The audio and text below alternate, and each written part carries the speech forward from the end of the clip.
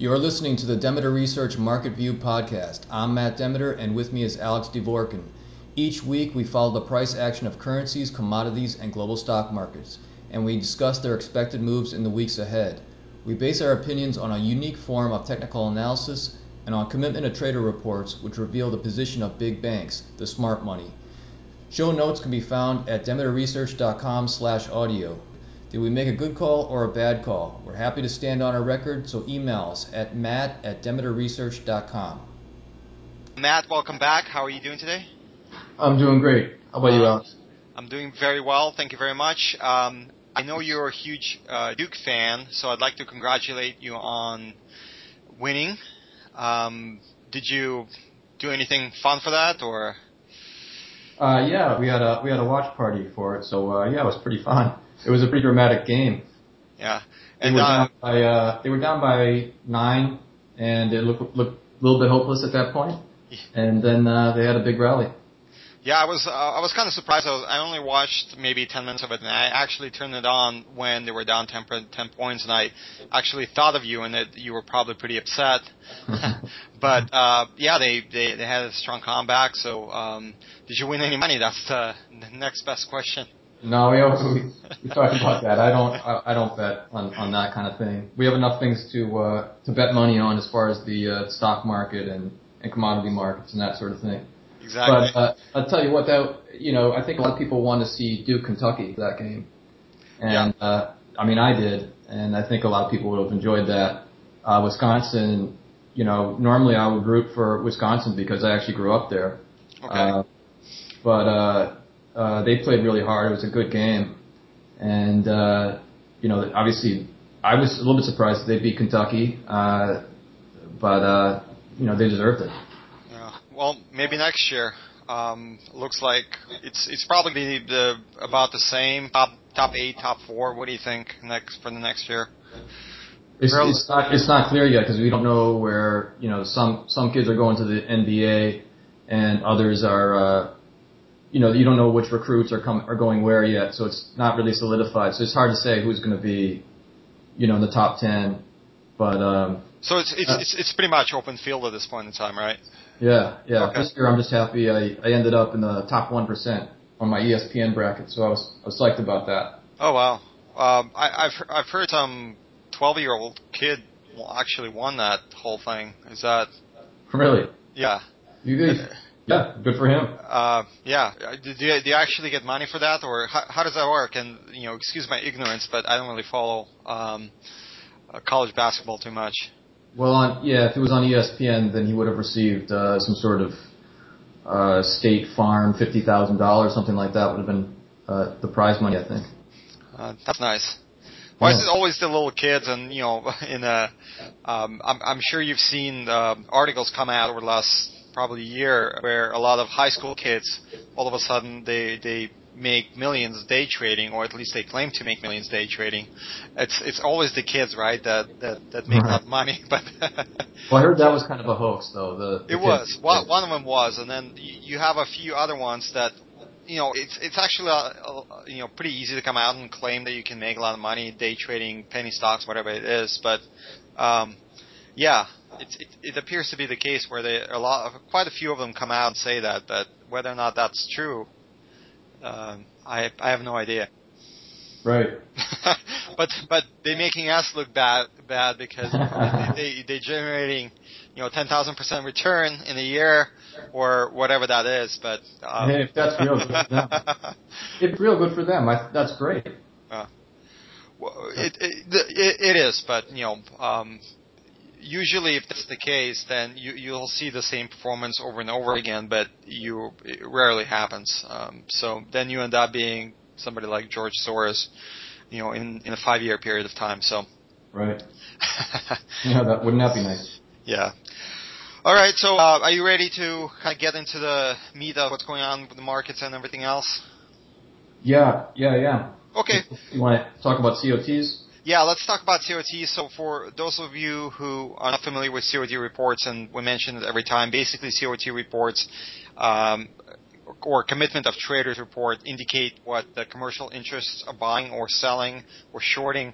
And the premise there is we want to be on the same side as commercial interests, because sooner or later they're going to be right, and the stock market or commodities or currencies will move in that direction.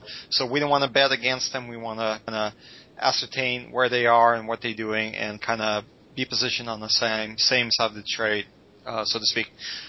So Matt, what do you see? Anything new and exciting in terms of COT reports? Yeah, we have some interesting stuff there. We've been talking about the Australian dollar a lot. The commercials ramped up their position by 20,000 contracts from about 100,000 to 120,000. That's a big move. They added a little bit to volatility. Volatility, they've been long now for a couple of weeks, and we keep talking about that. Okay. That's really interesting how they're so net long volatility. We'll talk about that later as far as the stock market. Also, they've been shorting into the emerging market rally pretty significantly, so that's interesting. The two that I wanted to sort of focus in on, though, were the British pound and the euro, because I think, and conversely the dollar. The British pound looks to me to be pretty close to very close to a bottom. Okay. It may not be quite there yet, but it doesn't have a whole lot more to go, in my opinion. Okay. We have the commercials are long 112,000 contracts, and they're short 7,000. Okay. So net long about just over 100,000. Okay. That's a big position. That's 50% of open interest that they're long. Okay.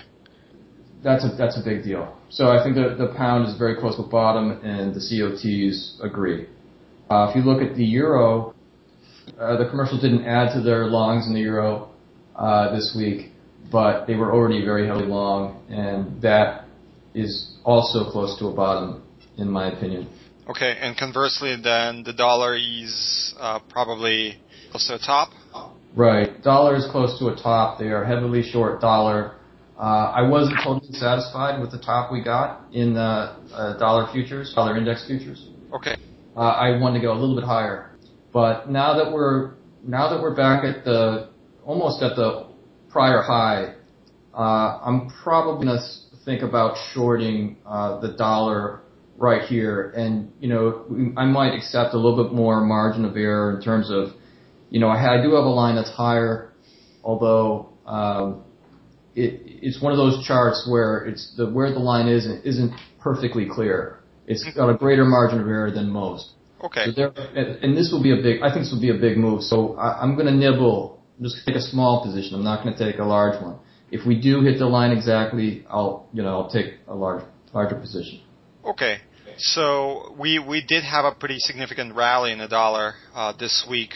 So you're thinking probably a double top or thereabout? Do you think it's going to go a little bit lower, a little bit higher in terms of topping out? Like you said, we thinking about taking position around these levels, but like I said, I think there's risk a little bit to go a little bit higher, and I have a line that I'd like to see hit a little bit higher.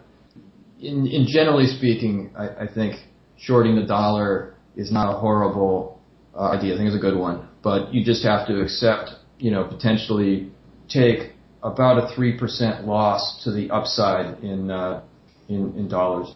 Okay, that makes sense. But do you all think it's going to be a long-term structural move as opposed to a short-term move on the dollar in terms of for the downside? Right. Okay. Exactly. I think the downside is big enough that it justifies that sort of risk reward. So if we have, say, 3%, just let's call it 3% to the upside, we've got over 20% to the downside. Right. And conversely, it's the same situation in British pound and euro, but on the upside, I would imagine. Right. Okay. Exactly. Okay. Well, that's exciting. I think it kind of lines up with some of the economic data we're looking at. What else do you see out there? As far as the COT reports, I think we pretty much covered it. The commercials are heavily long. Just to recap, they're heavily long British pounds, euros, Australian dollars. They're heavily long Australian dollars, even though I'm not quite clear that Australian dollars have bottomed. Okay. Australian dollars is one of those that may have bottomed. I have a line that it's sitting on, Okay. But I'm not convinced that is the line, the bottom line, that will reverse the market. So let's say it's probably with a margin of error then. Well, the next line down is quite a bit further down. So okay. So if it breaks that line, then we'll probably go, or the Australian dollar will probably go lower.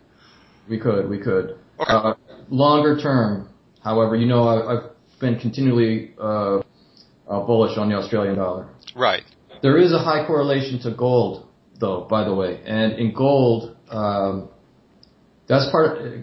in my opinion, has not bottomed. And the reason is because it had a very strong support line. It had a chance to reverse from a bear market to a bull market. Okay. It broke that support line, and by breaking it, it was a very clear break, and it was a very clear pattern. And that means that gold needs to move down to the next target support, which it has not hit yet, and it's still not that close to yet. So, getting back to the Australian dollar, as I said, there's a high correlation with gold. That may mean that Australian dollar does have a bit further to go, but when it does, and it finally hits, and gold finally hits, we get really big runs to the upside. Okay, so that's interesting. That makes a little bit of sense. And gold bounced somewhat from the March bottom, and I think you called that bottom perfectly. I remember you covered your short position at the time. So maybe a little bit more of a bounce and then a reversal in gold, and Australian dollar will just keep going lower to your secondary level before. It could. Yeah. It could. But yeah, I don't think, as I mentioned, I don't think it's gold's done. So on the downside, but when it is, that will be a very big bottom, I think, and then we could, at that point again, we could reverse from what has been a bear market to a raging bull market. Yeah. Do you think it might take? And the reason I'm asking that is because I'll bring forth a fundamental analysis in terms of when I think that's going to happen. But do you think that might take a couple of months, or even maybe as long as a year? What are your time targets on that? I'd prefer that it happen in the next few months because I want multiple lines to be satisfied, and that could happen if it was in the next 2 or 3 months. But that's not necessary. It often doesn't do exactly what you want. So it's more of a price level thing than it is a time thing for me. Okay. So once I see the line touched, it doesn't matter if it's tomorrow or if it's a year from now. Once that line is touched, that pattern will complete and the reversal will take place. Okay. Well, fundamentally speaking, I mean, a kind of perfect theory would be that Fed either tries or does raise interest rates a little, a couple of times, and we have a significant recession, the stock market decline, and then they come back and say we're going to introduce another level, or we're going to cut interest rates back to zero, we're going to introduce another QE, and it is at that point in time that probably gold and everything else that we've been talking about kind of surges higher. What do you think? That makes sense. They might be preempted by bad data again. We had a bad jobs report this last one. That could happen again. And then at that point, they keep pushing out how long we think the interest rate hike will come. Yeah.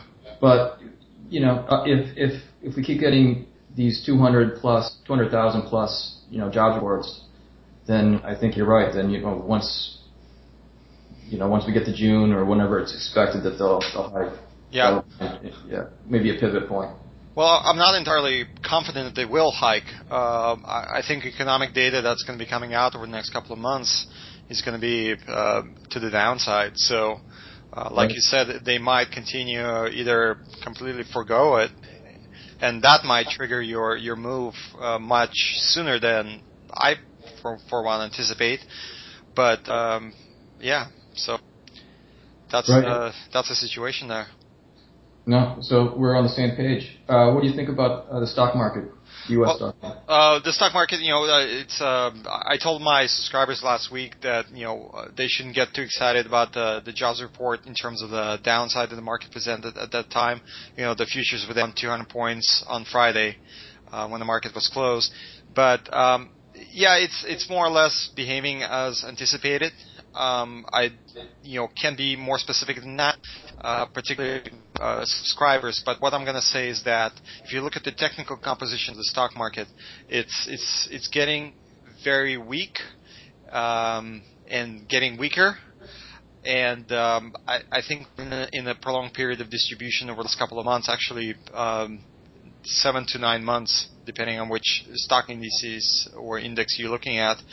And I think that's either going to continue or we're going to have a pretty significant sell-off over the next couple of months that will catch a lot of people by surprise.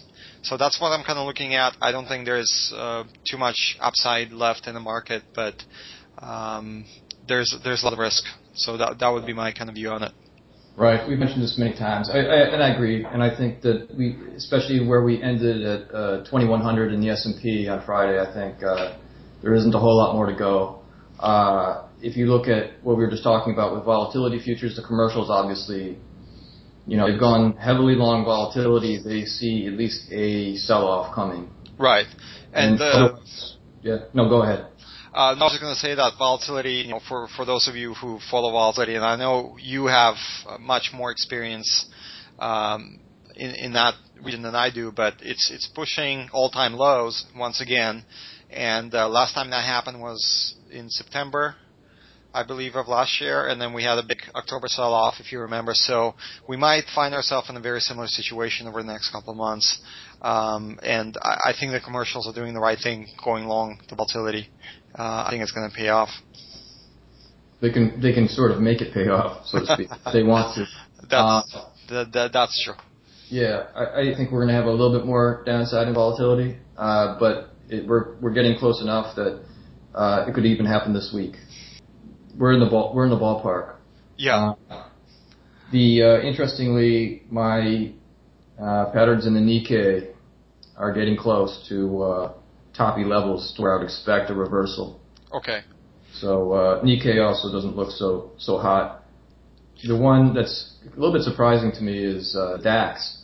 I follow some patterns in DAX volatility. Okay. And in that, I see there's more downside in DAX volatility to go. So that means that the DAX may have more to rise, and that seems to fit with my overall patterns there.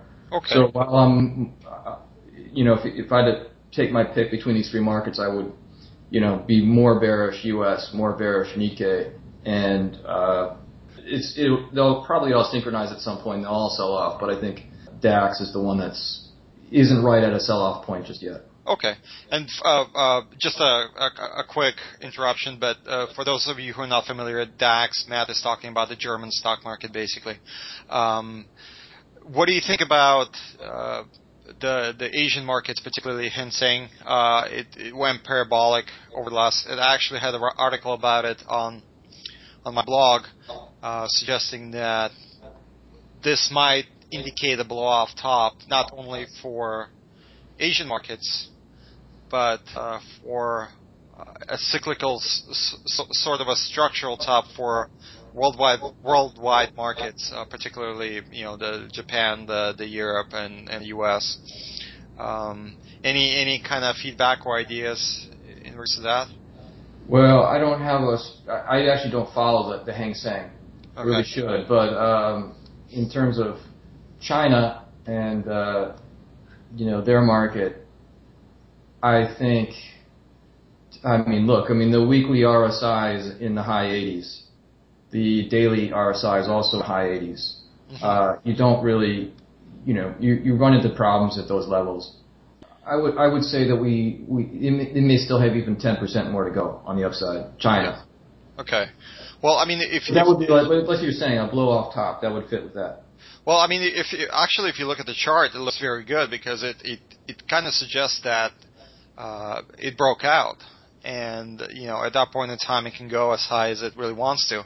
My concern is that there's anecdotal evidence coming out of Asia and China in particular that everybody's speculating. The margin went through the roof.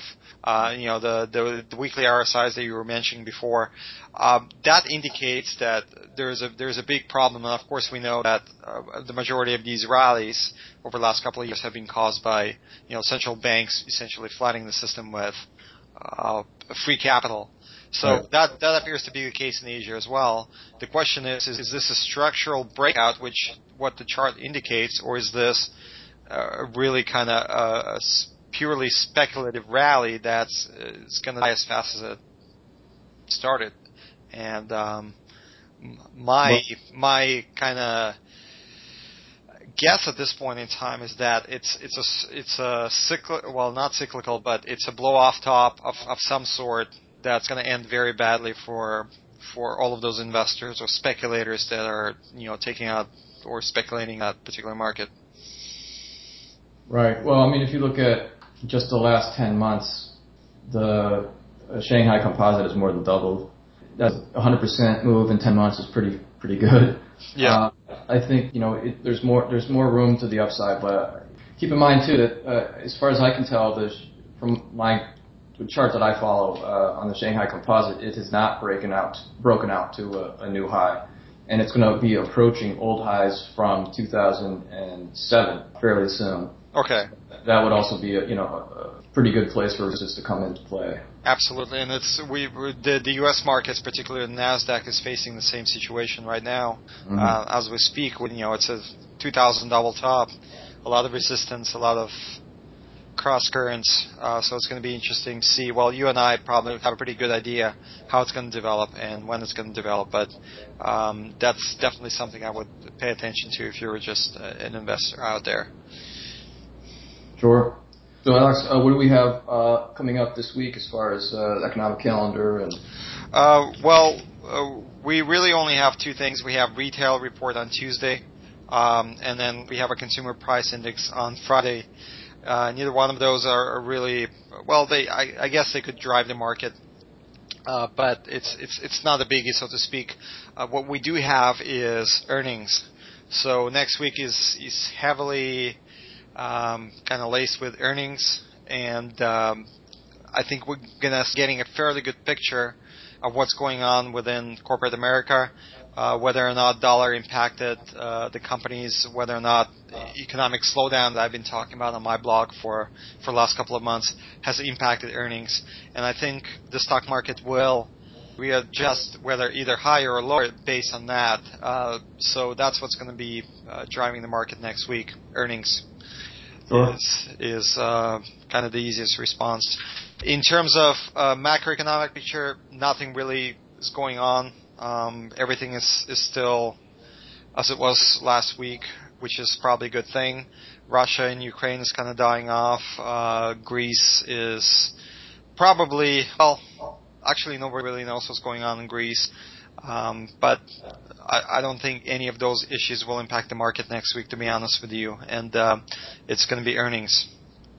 Yeah, earnings is the big deal, so I agree. Yeah, and we had a couple questions from listeners this week. We don't really have time to get into them, but I have a question for you. Why don't you give us an update in terms of your website? I know you've been incredibly busy getting a lot of stuff done, but when can our listeners anticipate Demeter Research to be up and running? And then I think DNA Investor is another one. Can you give us a quick update on that? Well, DNA Investor's been running for a few months now, and it's been doing, actually since the beginning of the year, and it's been doing great. So by only investing 25 to 30% of our capital, we're up 7%. Nice. It's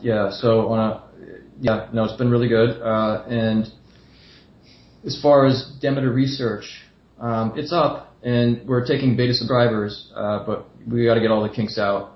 Probably a couple more weeks till it's fully where I want it to be, and then we'll open it up more broadly. But for the listeners to this podcast, if they just email me, they can become beta subscribers. And my email, and that's free, and my email is mdemeter@demetercapital.com. Perfect. Anything you're looking forward to in terms of next week? Any big moves that you anticipate? Just what we kind of talked I don't about. know. I think we covered a lot. I mean, yeah, I think these currency moves are going to be a big deal. I'm really paying more attention to those things because when they turn, they're going to turn big, I think. Yeah. Okay. That makes perfect sense to me. If you don't have anything else, let's kind of close it up. Unless you have anything. No, I don't. Sounds Okay. good. Perfect. So Matt, thank you very much for joining us again, and everybody listening, thank you for coming out and listening to this podcast. We'll have another one for you next week. So hopefully you can come back and join us for that one as well. Have a wonderful weekend ahead. Bye bye.